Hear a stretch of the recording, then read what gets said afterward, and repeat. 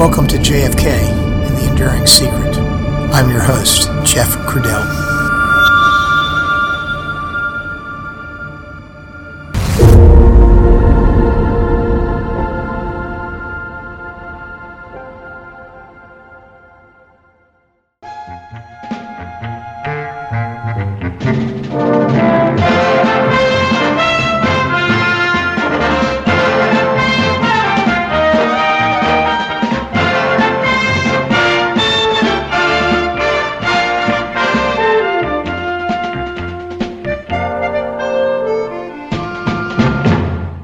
Hello, everyone, and welcome back to the podcast. Today's episode is episode 202, and it's a bonus episode, just a little more material on that wacky place called the Cellar. No, you don't need to listen to this to gain a deeper understanding of the Kennedy assassination, but there was something about that place. There was something about the people that frequented that place, and there was something about Pat Kirkwood who drew them there. Pat Kirkwood was the owner, and there's a great story to tell. He was a man who knew how to party, and he was a man who knew how to throw a party, and he was a man who threw himself his own last party. You see, he was dying of cancer in the year 2000, and before he went, he asked everybody of consequence in those golden years that the Cellar was in operation to come back together once again and spend some time with him and party one more night. And that's exactly what they did. And there's a story of it. And you're going to hear that story today. And how it all fits in, well, it's a little bit of the crazy underbelly of the underworld that those clubs operated in. Whether you were Pat Kirkwood or whether you were Jack Ruby, there was a little bit of this going on everywhere. Everywhere there was a club. So let's listen in and enjoy the rest of episode 202 of JFK, The Enduring Secret.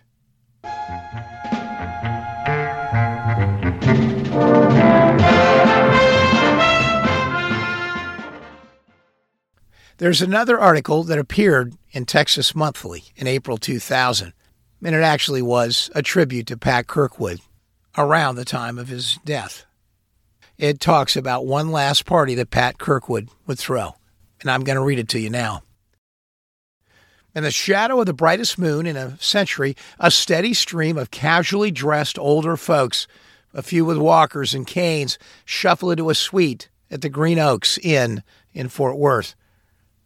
Drinks are drunk, cigarettes smoked, rituals of closure in the last hours of the party of their lives. Greeting guests as the evening's host, Pat Kirkwood, a lanky 72-year-old whose black suit, black shirt, black tie, and black alligator shoes are a startling contrast to his pale pink skin and snow-white ponytail and matching beard. If not for the odd phrase snatched from conversation, "There is no remission," you wouldn't know he's dying. If he's going to go, he figured he may as well have one last fling with the friends and acquaintances who made his nightclub chain, the Cellar, the coolest in Texas. And so they have come. All the old bouncers, the managers, the musicians, the waitresses, the lawyers. Tarrant County District Attorney Tim Curry phoned in regrets. He might have to run for re-election. And assorted hangers-on. A black and white film of the beach-based 1951 Daytona 500 plays on the television set in one room. Kirkwood, the only Texan in the race, vies for the lead until the sand jams his gearbox.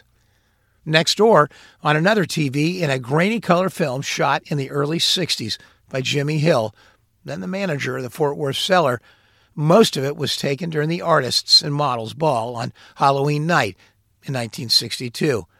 Kirkwood is visible in it too, as are several female dancers in various stages of undress. "There's my ex-wife," Hill says, with a chuckle. At a table in the corner, one-time moonshine smuggler Don Thunder Road Johnson plunks down next to Kirkwood and tells stories about flying around Texas on a 4-day drunk, while Chuck Elf Bolding, who managed the Cellar in Dallas but now supervises security guards at the Las Vegas Hilton, recalls the nights that an underage Stevie Ray Vaughan played the club. We had our own law, Boulding says, and it was whatever Pat wanted. "Hey, Pat," a voice shouts from the other room, "what happened the night the guy shot another guy in the head and the guy who got shot went to jail?" Those were the days. The original Cellar, a basement joint at the corner of 10th and Main Streets in downtown Fort Worth, was a beatnik coffee house, a trendy concept when it opened in 1959. By the time I was old enough to sneak out of the house, it had moved to a second-story walk-up 3 blocks from the Tarrant County Courthouse. And no matter what the menu said, it was no longer serving just coffee, if you know what I mean. There were cellars, too, in downtown Dallas on Commerce Street, across from the Cliff Building, in downtown Houston in Market Square, and briefly near the Riverwalk in San Antonio, until officials of the area's 5 Air Force bases pressured it into closing. For as long as they were in business, last call in Fort Worth, Dallas, and Houston was 1972, 1972, and 1973, respectively. The Cellars defined nightlife. They functioned as all-purpose hangouts with a hint of biker bar, semi-legit walks on the wild side that were as edgy as it got in Texas in the swinging 60s. The clientele they attracted would be considered retro hip today, low-grade hoodlums left over from the Jacksboro Highway Dixie Mafia, off-duty cops, ink-stained newspaper reporters, penny ante hustlers and gamblers, and the occasional out-of-town celebrity, from tough guy actor Lee Marvin to astronaut Alan Shepard. To a fresh-faced 16-year-old looking for cheap thrills, no place was deliciously threatening or as sinfully inviting. Walk in and there was no turning back. You'd give your dollar to the ex-con working the register, slip into the smoky haze, and move instinctively toward the booming beats. Dark was a theme. The walls were painted black, except for the slogans. They were painted in white letters. Evil spelled backwards is live, or you must be weird to be here. The staff was dressed in black. The interior lighting was pretty much a single red bulb hanging from the ceiling. Customers sat on large pillows on the floor. At one end of the room was a bandstand from which music blared until dawn. And it was dawn. The Cellar stayed open all night, winking at the law that said nightclubs had to close at midnight because, no liquor, beer, or wine was served, though I'd have sworn I was getting a buzz from the fake rum and coke brought by the waitress wearing only a bra and panties. At that point, the most exposed flesh I'd ever seen close up on a woman, other than my mother. I knew enough not to get too familiar. Behind every waitress was a bouncer, part of the burliest, surliest security crew enforcing the peace anywhere in Tarrant County, and he was eager to kick my skinny ass down the stairs if I gave him a reason. I wanted to stay because on some nights in the wee hours, a waitress might fling off her underwear in front of the bandstand, which back in those days was outside the law. My friends and I figured the owner really had some pull. We had no idea. Among its other charms, the Cellar's all-night policy honed the chops of performers like Stevie, Dusty Hill of ZZ Top, guitar ace Bugs Henderson, a truly original street drummer and rapper named Cannibal Jones, who changed his name to Bongo Joe when he moved to San Antonio, John Denver, and comedian George Carlin, who perfected his 7 dirty words shtick at the Fort Worth Cellar. It also burnished the legends of characters like music director Johnny Carroll, a cult rockabilly star back in the 50s, and cats named Tiger, Tootie, and Hatchet, as well as a Beatles cover band called the Cellar Dwellers. To keep the vibe going, Kirkwood laid down the law to his staff. All policemen, all reporters, all pretty girls, all musicians, all doctors, all lawyers, and all our personal friends come in free and get drinks free forever. Now and again, there were raids, but they were part of the show. Whenever the red light on the ceiling started flashing and the band shifted into the theme from the Mickey Mouse Club, it meant the cops were on their way. I always wondered if Kirkwood called him himself to keep customers entertained. He certainly was a self-promoter. To keep the cellar in his own name in the news, he planned publicity stunts like the outdoor cookout at Trinity Park, at which his staff was going to roast geese near the duck pond. We had to get arrested to get in the paper, he says. I remember him as an exceedingly polite and pleasant fellow, though there was also a less forgiving side to him. For all the hardcore types who thought of the cellar as a second home, he was clear about the kind of people he wanted around. No troublemakers, no queers, no pimps, no blacks, no narcotics, he says. Those were the rules. If you did anything else strange, you were welcome. Undesirables were discouraged by a sign posted at the door announcing a cover charge of $1,000. Most people were charged only $1, but whenever a black man walked up, the bouncer invoked the policy. An unfortunate echo of Jim Crow. I first reconnected with Kirkwood a year and a half ago in a trailer in the woods between Granbury and Glen Rose. It wasn't his place, he was quick to tell me. It belonged to a friend, an independent oil man. His eyes were hidden behind mirrored sunglasses, and he was dressed from head to toe in black. Guyabera shirt, dungarees, pointy-toed sharkskin beetle boots. At first, I didn't notice the fancy hand-tooled silver-plated .45 automatic pistol resting on the table within his arm's reach. Pop always said if you're going to marry a whore, it might as well be a pretty one, he said, flashing a sweet dimpled smile. Pop was W.C. Pappy Kirkwood, who operated the 2222 Club, a notorious and wholly illicit gambling casino, out of their house, a sprawling white stucco Spanish colonial mansion high on a bluff above the Jacksboro Highway. Its patrons were high rollers from all across Texas, wildcatters, Poles, civic leaders. Sam Rayburn, the Speaker of the U.S. House, liked to sneak away from Bonham for a little excitement whenever he came home to visit his constituents. Pappy's wife, a trick rodeo rider named Fay Lieberman, often entertained her close friend, Dick Kleberg. Kirkwood recalls his father discreetly closing the gates whenever Nanetta Burton Carter, the wife of Amon Carter, the most powerful man in Fort Worth, hankered to play roulette with her friends.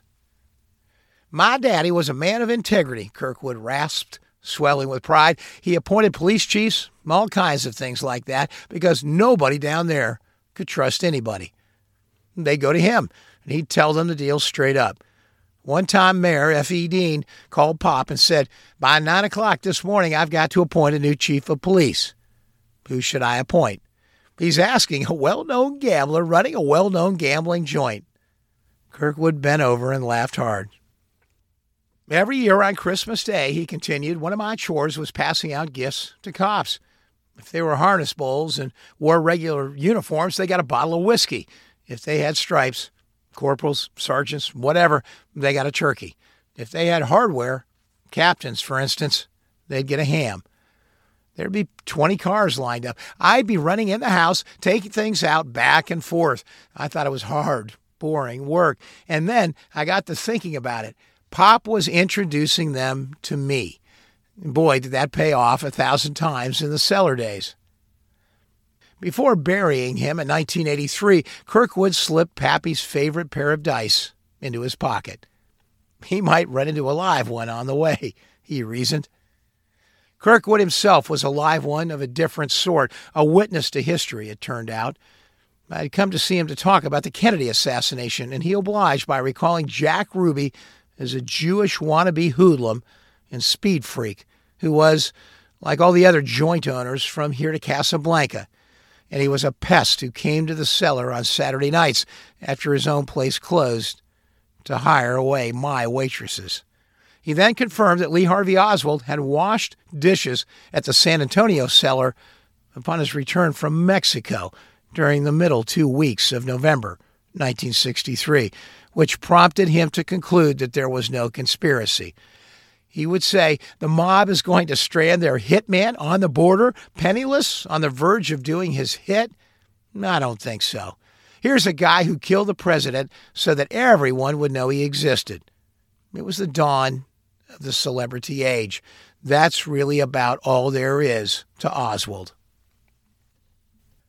He went into great detail about the circumstances that led 17 off-duty Secret Service agents to drink at the Fort Worth cellar until as late as 5:30 on the morning of November 22nd. The record remains unclear as to whether any of the president's protective detail had hangovers on that fateful day, because after 2 weeks' worth of interrogation, Kirkwood finally sent the Secret Service away, convinced that the club only served alcohol-flavored drinks. Not the real thing. He neglected to tell them about the alcoholic specials given away to VIPs. We talked of other things, too, like his unsuccessful campaign for sheriff in Tarrant County in 1982. He vowed to personally call on every criminal in Fort Worth and suggest they relocate to Dallas. And more recent escapades that were no less weird. By his own estimate, Kirkwood was involved in as many as 91 dope deals between 1988 and 1995, piloting small planes from Mexico to the U.S. on 29 missions, each time ratting out the smugglers to the feds. Just doing his part for a drug war, he explained. I was asked in every law enforcement office what my motives were, he said. Well, I replied that it was a chance to take advantage of rewards offered by the government, to be in Mexico, and to utilize skills acquired over the years. One of those skills was flying. He'd been a student of the great American Airlines pilot, Stormy Mangum. Alas, his career as a double agent was relatively brief. After a series of runs for the FBI and U.S. Customs, he says, he was stiffed out of $4.2 million in fees and expenses he was promised for his services. A claim generally supported by Fort Worth Star-Telegram writer Mike Cochran, who sat in on dope deal discussions between Kirkwood and the feds. There's no honor anymore, Kirkwood says, spewing out the words with disgust. You can't take a man at his word. A source familiar with the back and forth has another theory. You can't go cowboying around and running up expenses without authorization. Whatever the case, Kirkwood could sure use the money. He's nearly broke. Medical bills are still piling up from his wife's kidney transplant last year, and he has considerable bills of his own. Last summer, he was diagnosed with acute adenocarcinoma, a type of lung cancer, and it has spread like wildfire. Doctors gave him a 1 in 3 chance of living 2 years. The best thing they can do, he said, is extend my existence. The last party at the Green Oaks reinforces that inevitability, just as it affirms the existence of an institutional memory. One look at the helicopter flyboys, hot mamas, and vaguely recalled figures of all types in attendance, and I realize what an exceptionally wild bunch the regulars were. And they are paying for it, judging by the bloated faces, cautious steps, endless talk of strokes and heart attacks, and old friends referenced in the past tense. There were also priceless encounters, such as the one involving 2 musicians who were reintroduced after many years. The first one shook hands genially with the second, but when the second was out of earshot, the first turned to me and said, "That sumbitch stole my amp.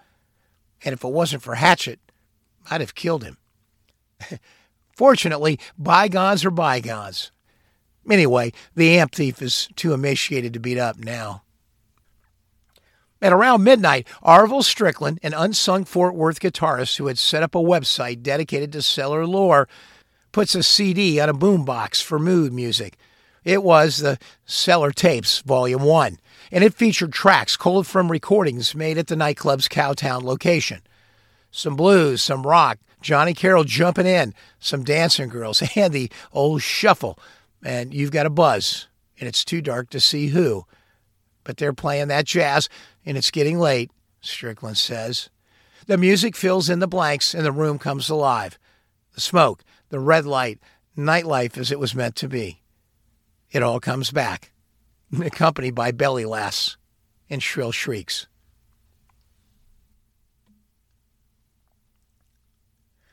Sometime after, with wild stories swirling in the air, a former bouncer who looks every bit of 400 pounds in his giant overalls falls from his chair and passes out briefly, signaling my own last call. "We have got to have one more next year," Kirkwood says as I exit, positively beaming from having the time of his life and a few glasses of whiskey. And if I'm not there, go ahead and start without me. Well, thank goodness for the Texas Monthly for preserving that piece of Americana. That was the real Cellar. And that was the real Pat Kirkwood. Thank you for listening to bonus episode 202 of JFK, The Enduring Secret.